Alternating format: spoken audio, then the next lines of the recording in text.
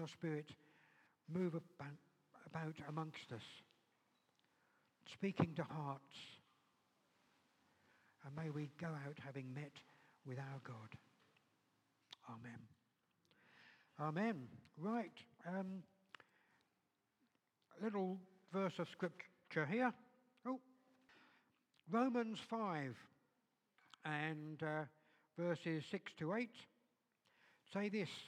You see, at just the right time, when we were still powerless, couldn't do anything for ourselves, Christ died for the ungodly. Very rarely will anyone die for a righteous person, though for a good person, someone might possibly dare to die. But God demonstrates his own love for us in this. While we were sinners, Christ died for us. Isn't that fantastic? While we were sinners. Not while we were sort of, up and coming stars or anything. While we were sinners, while we were covered in the muck of sin, he died for us. I can't understand that measure of love, but I just thank God for it.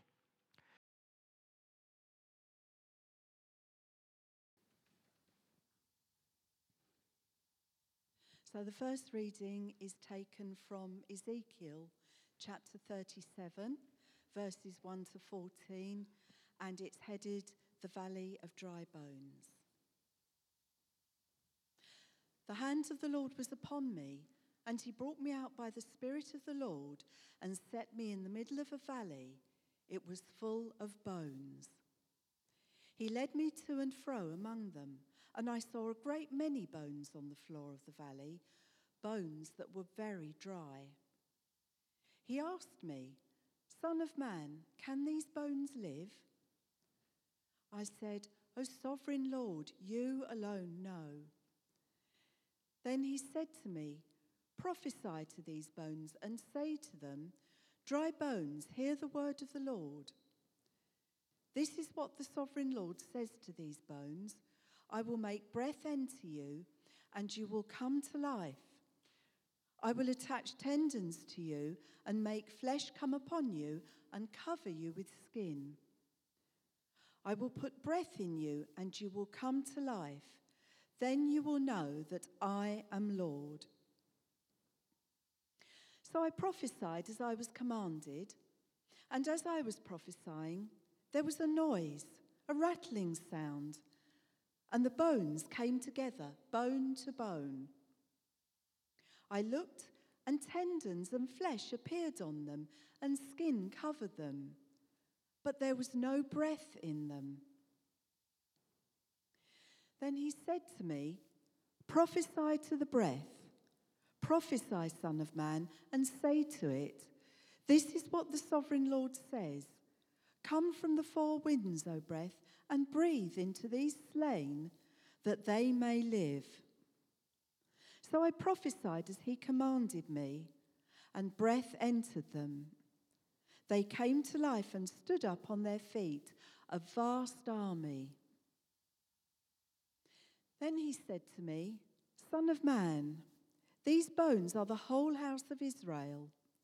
They say, Our bones are dried up, and our hope is gone.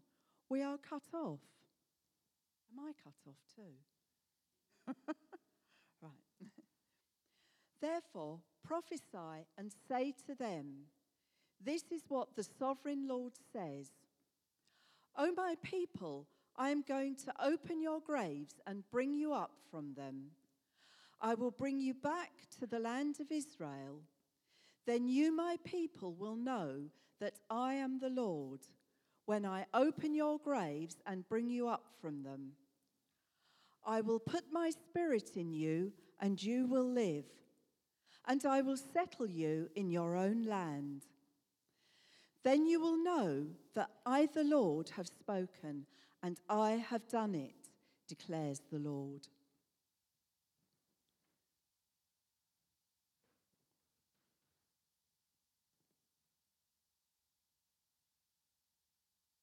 And the next reading is taken from Matthew chapter 9, verses 18 to 33. And it's headed A Dead Girl and a Sick Woman, and then Jesus heals the blind and mute. While he was saying this, a ruler came and knelt before him and said, "My daughter has just died, but come and put your hands on her and she will live." Jesus got up and went with him, and so did his disciples. Just then, a woman who had been subject to bleeding for 12 years came behind him and touched the edge of his cloak. She said to herself, "If only I touch his cloak, I will be healed." Jesus turned and saw her. "Take heart, daughter," he said. "Your faith has healed you." And the woman was healed from that moment. When Jesus entered the ruler's house and saw the flute players and the noisy crowd, he said, "Go away, the girl is not dead, but asleep." But they laughed at him. After the crowd had been put outside, he went in and took the girl by the hand, and she got up. News of this spread through all that region. As Jesus went on from there, 2 blind men followed him, calling out, "Have mercy on us, Son of David." When he had gone indoors, the blind men came to him, and he asked them, "Do you believe that I am able to do this?" "Yes, Lord," they replied. Then he touched their eyes and said, "According to your faith will it be done to you." And their sight was restored. But Jesus warned them sternly, "See that no one knows about this." But they went out and spread the news about him all over that region. While they were going out, a man who was demon-possessed and could not talk was brought to Jesus. And when the demon was driven out, the man who had been mute spoke. The crowd was amazed and said, "Nothing like this has ever been seen in Israel."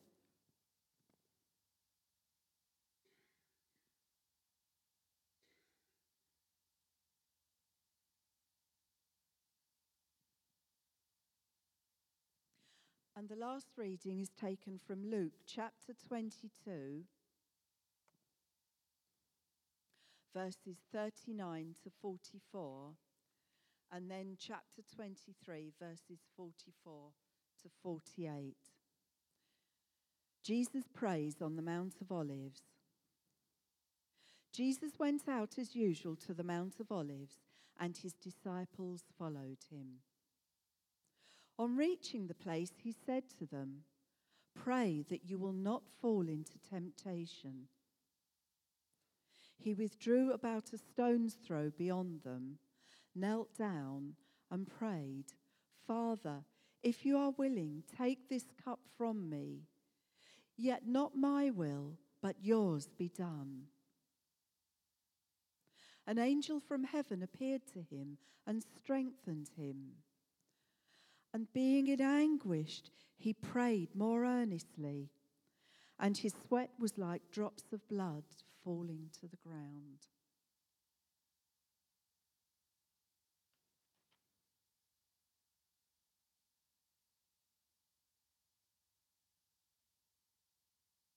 Jesus' death. It was now about the 6th hour, and darkness came over the whole land until the 9th hour, for the sun stopped shining. And the curtain of the temple was torn in two. Jesus called out with a loud voice, "Father, into your hands I commit my spirit." When he had said this, he breathed his last. The centurion, seeing what had happened, praised God and said, "Surely this was a righteous man." When all the people who had gathered to witness this sight saw what took place, they beat their breasts. and went away. Amen. Thanks be to God.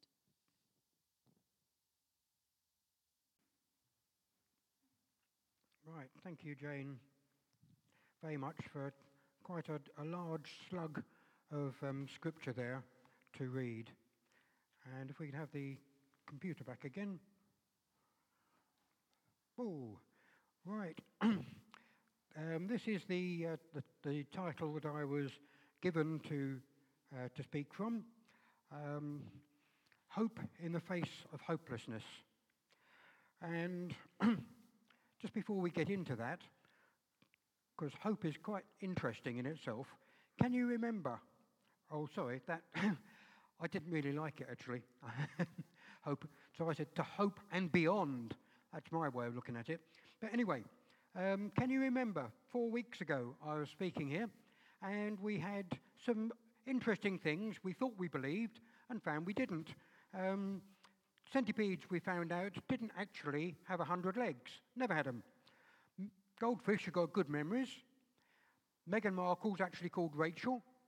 And bulls are colourblind to red. So we did anyone remember any of that? Yeah, good, a few hands. Right, okay, in that case, if you were listening 4 weeks ago, does anyone remember what the missing word is there? Abraham something the Lord, and he credited it to him as righteousness. Believed, very good. Absolutely, believed. Yep, there we go. And belief, is confidence. It's certainty. But hope, I looked up in a dictionary, my usual thing, is to want something. To want something physically, or to want something to happen, or want something to be true. But there's another definition it came up with as well, to desire with expectation.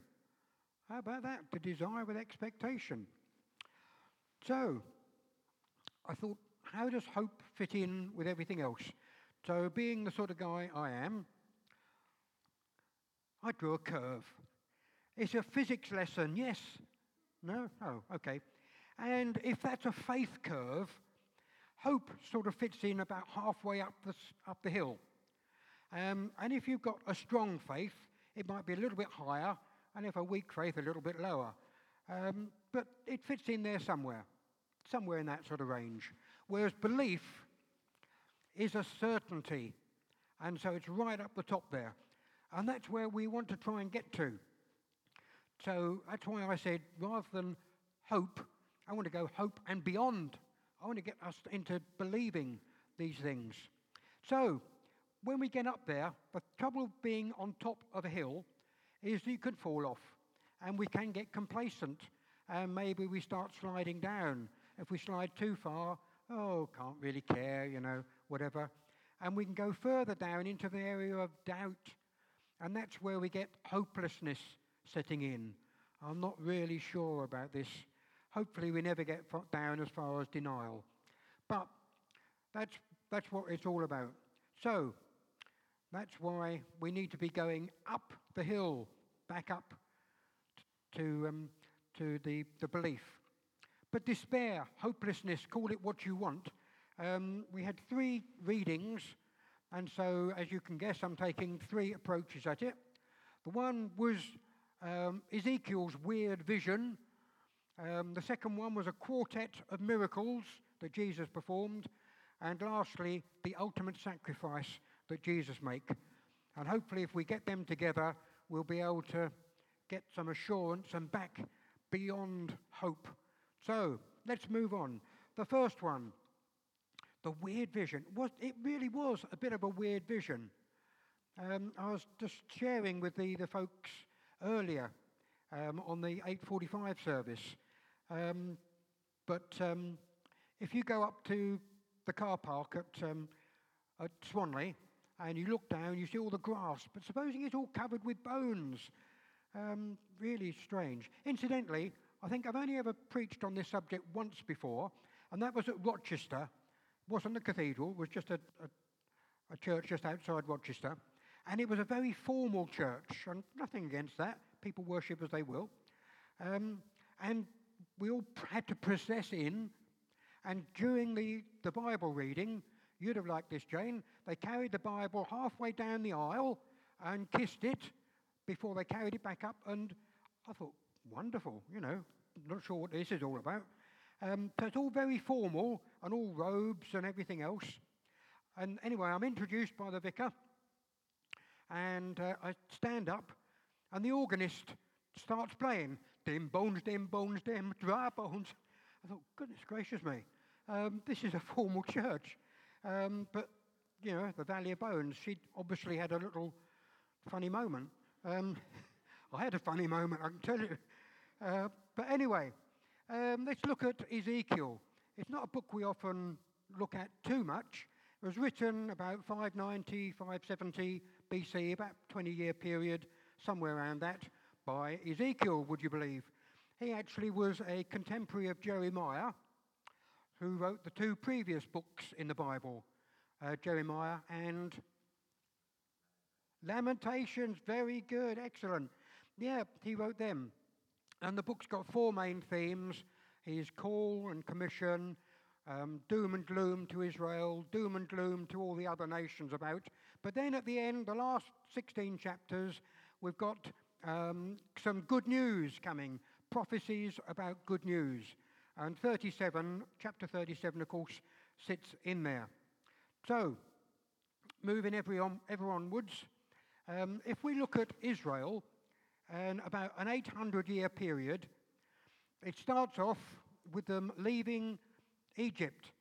And you can imagine, they've had 200-odd years of slavery, and suddenly they're being led out. Their God and Moses are leading them out. Freedom at last. Everything to live for is ahead of them. 40 years later, even better still, they enter their own land. And then time goes on. And we go through all the judges, we go through Saul, we go through David, and we get to Solomon, and we get the temple being built a little over 1,000 years before Christ. And everything's really good. Except then Nebuchadnezzar comes along. You say, ooh. He was a bad guy. Although, was he? Or was he doing God's work?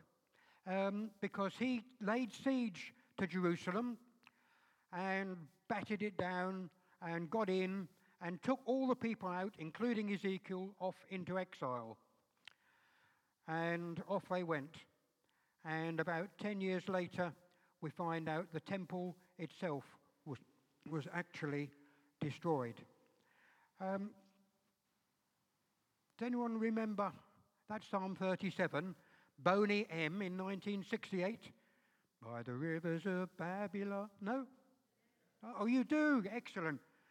It was before my time, but I thought you might have remembered it.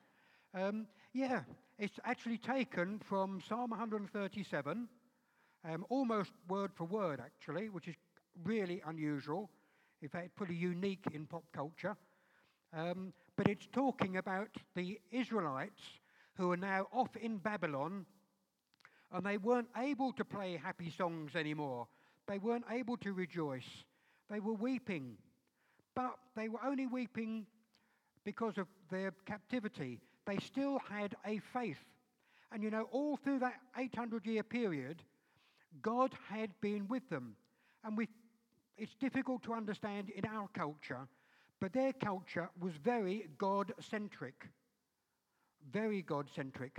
And God was the really prime in there. And they started off, they were led out of Israel by a pillar of fire, God showing himself in a pillar of fire or smoke. They then marched around for 40 years with a tabernacle, and then they used it further on. 440 years, a tabernacle had in it a tent, and inside that, a holy of holies, where God's presence was. And then when they got up to Solomon, he was allowed to build a proper church, if you like, a temple. And again, that had a little bit right at the back that only the high priest could go into once a year. It was the Holy of Holies, the presence of God. And it was really important to them. that the presence of God was there. That was made their nation. They were a nation of God. They were Jehovah's people. And yet, 10 years into their captivity, they learnt that the temple was destroyed. And they felt their nation was destroyed. There was no hope. And it's the context around this that is much more important than actually the dry bones themselves. But in the story, Ezekiel is asked, "Son of man, can these bones live?" And being a politician, he says, "Well, you know, Lord." And I said there had been 3 previous resurrections in the Old Testament. Elijah had managed one of them. His sidekick, who took over, Elisha, managed another one. And in fact, Elisha even managed one after he died himself. The last one there, the Israelites were trying to bury a dead body when the Moabites came along. Bad guys. And they didn't like the Moabites, and the Moabites didn't like them. And they threw his body it landed on Elisha's tomb, and they scarpered. But as soon as it landed on the tomb, rose from the dead. So Ezekiel knew about resurrections. But they resurrected, the bones came together, flesh came on them, but it wasn't enough. And sometimes we can get an appearance of things, but it's not enough. It's not enough. And so God says to Ezekiel, he said, prophesy to them, and prophesy that the breath of God will come onto them. And so he did, and breath entered them, and they came and stood up on their feet, a great army. So that's a little bit. That's one thing. We're going to tie these together in a minute. But then the next slug that Jane read to us was a quartet of miracles. 4 quite different ones. The first one, a ruler came and knelt before him, said, "My daughter has just died, but come and put your hand on her and she will live." It's actually recorded in Matthew, Mark and Luke. Matthew says she's died. The other 2 say she was on the verge of death. Either way, she was really, really grotty. And Jairus was the ruler of the synagogue, and he was a very, very important person, and he had all the robes that went with his position. And I say, as he walked along the pavement, people stood to the side to let him go by, because he was an important person. Yet we read there on the screen, it says he came and he knelt before the son of a carpenter. He took on humility. His position couldn't do anything for his daughter. Had his 12-year-old daughter either dead or on the verge of death. He could do nothing in himself. And he came and he knelt before God. We need to come before God in humility if we are going to ask God to be doing something for us. But then the next one, we find there was a bleeding woman. A woman had a discharge of blood for many days at a time, other than her monthly period. This is from Leviticus, this bit. We know that the woman herself had tried for 12 years to get rid of this issue of blood. And it's gynecological, I think is the term, is what they think it is. I struggled with that one earlier at the 8:45. But it was the woman's problem, but it went on and on for 12 years. And that verse in Leviticus that you've got on the screen there showed that because of that, she was an outcast. She was unclean. And so she wasn't able to partake in the normal social things. Which meant that not only had she got the medical condition, which was debilitating in itself, but she was also totally alone and an outcast from society. But we know that she went on and she thought, I can't do it myself. I've tried all the doctors. I've spent all my money on them. Nothing. But if I just go to Jesus and touch his garment, that will be enough. We need to know that we can do all our stuff, but it's only when we actually come to Jesus in humility and touch the hem of his garment that we get our answers. And the third one, the two blind men. These guys, it's easy to read these bits and not look at the bits in between. But two blind men, they'd been following Jesus. Now, bear in mind they're blind. It's actually quite difficult to follow somebody. For you and I, it's easy. Oh, he's over here. Oh, there he goes. He's going over this way now. But they couldn't see where Jesus was going. They could only hear possibly the hubble of noises, and they followed that. But they did whatever they could to follow Jesus, despite their disability, despite the difficulty in doing it. And at the end of the day, it says Jesus actually went indoors. He'd finished with his stuff with the crowds, and he went indoors. And it says they followed him indoors. And we need to learn to do that, to follow Jesus all the way. All the way. It's easy sometimes to say, yeah, I'll follow Jesus, but they followed him right until they got up close.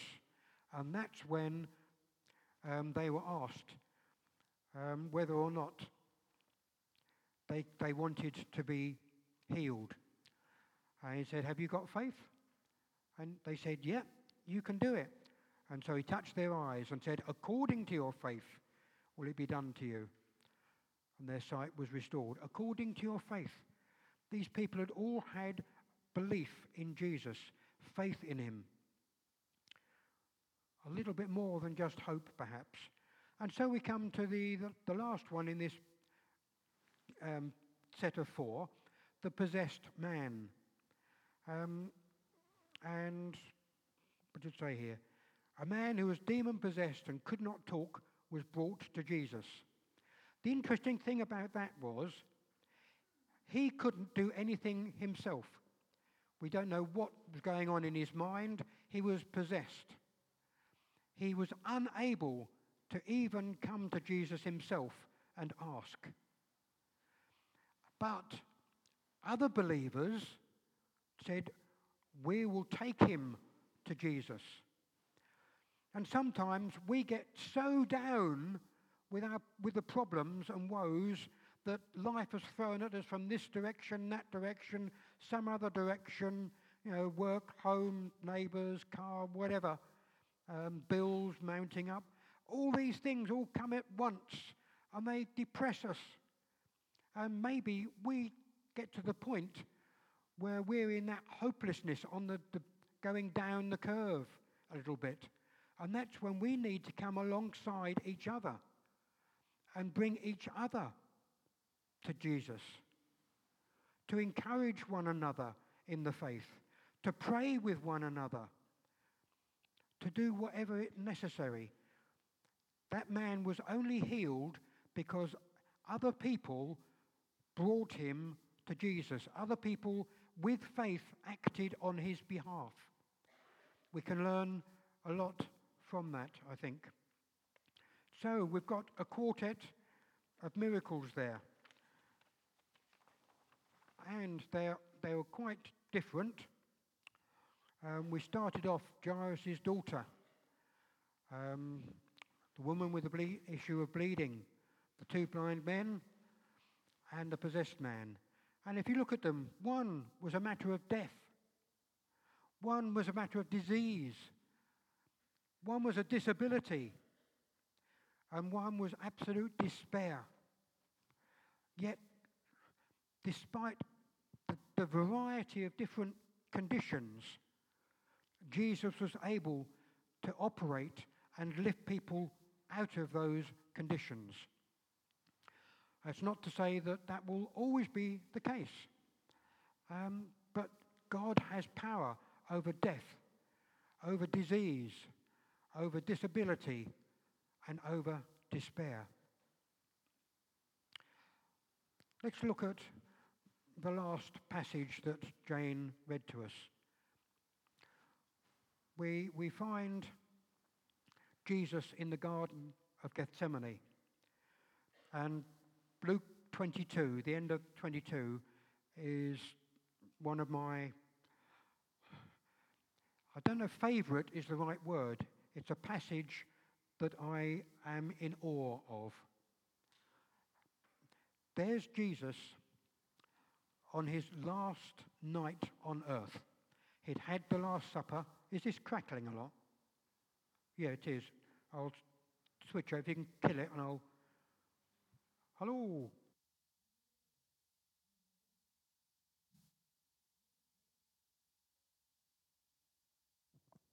Hello, hello, hello? 1, 2, 3. Ah, excellent. Right, you're still there. Good. There's Jesus on his last night on earth. So he'd been off and he'd had the supper with his disciples, including the one who was to betray him and others who would then deny him. But he'd been through that and he went off. He knew what was ahead of him because, actually I'll come back to that one, because he was actually, he was fully aware. God had told him, he knew what he had to do. And he was praying. And we know, it says that his sweat was as drops of blood falling down to the ground. That's when the capillaries in your forehead rupture through intense stress. It happens. It's rare, but it does happen. And it is really intense stress that causes a rupturing of the blood vessels. And so your sweat appears as red. And he was praying. And he said, Father, if it's possible, take this cup from me.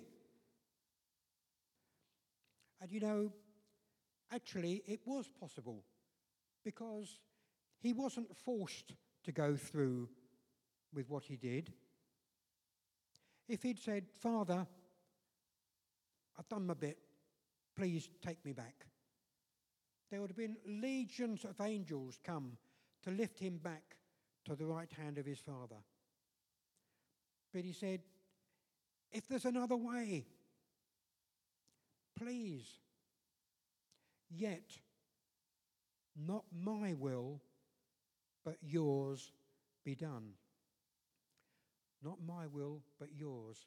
He was in the hopeless situation of knowing the terrors ahead, of what was going to happen to him. And yet, despite that hopelessness, he didn't look for the way out, which was open. Actually, he did something else instead. And we've come across this term, Son of God and Son of Man. If you look in the Bible, I've got it written down how many times it is, excuse me, but it's something like, in the Gospels, Jesus refers to himself as the Son of Man and only ever as the Son of Man. 86 times it appears in the Gospels. He was the Son of God. Peter says, surely you are the Son of God. The centurion, as we had read, surely this was the Son of God. Other people, the demon, when they came out, said, Son of God, have mercy. Everybody acknowledged he was the Son of God, but he didn't. He said, the Son of Man. And the reason was that he'd given up divinity to take on humanity. He'd given up eternity to take on death. He'd given up power to take on frailty. He had become human. It's not just he was in a human body, he had become human. He had given up what he was to become human. He was the Son of Man. And so he knew absolutely that those terrors ahead were really awful. And it said, being in anguish, he prayed more earnestly, and his sweat was like drops of blood falling to the ground. But we know he was arrested, tried, tortured, and crucified. A hopeless situation? Well, no, because if he hadn't gone through that, sorry, it's given up as well. Hey-ho, who loves technology here? If he hadn't given up thinking of himself, if he'd said, this is a hopeless situation, get me out of it, his father would have done it, but he said, no, I'm going to stay in this hopeless situation. I'm going to go through to the end, and even though I'm the Son of God, really, I've come from heaven, I'm going to go to the end. I'm going to die, something that's never happened to me before. I'm going to be cut off from my Father in heaven, which has never happened before in all of eternity. He said, yes, I'm going to do that. And he did it. And it's because of that that we're here this morning. But the hopeless situation was not just hopeless for him. When he was dead, taken down from the cross and buried, and the stone rolled across, what was it for his mother Mary and his father Joseph? How did they feel when they saw him die? The disciples who'd been around with him and seen miracle after miracle after miracle, they'd heard teaching and hope coming to their nation. How was it for them to see their dreams die on a cross? And for the crowd, it said there was a murmur and the crowd dissipated. They might have been hoping for something else. They'd seen this man who spoke as no man had ever spoken before. Their synagogue leaders couldn't speak like him. And it seemed hopeless for all of those people. And yet, out of that hopelessness, we've got the faith today. We've got the love of God today. We've got the assurance, the absolute 100% assurance of life in eternity with him. Yeah, these bodies, won't comment, these bodies, they might be good or bad, and they might let us down. And increasingly as we get older, they're not as good as they used to be. And this bit is sort of, and that bit's, and it doesn't matter. It really doesn't matter. I was watching the kids skipping around at the beginning, and I thought, I'm sure I used to be like that once. Still do it. There you go. But, it's much harder now, isn't it, as our body. But our bodies, we have them for what? 70 years, 80 years.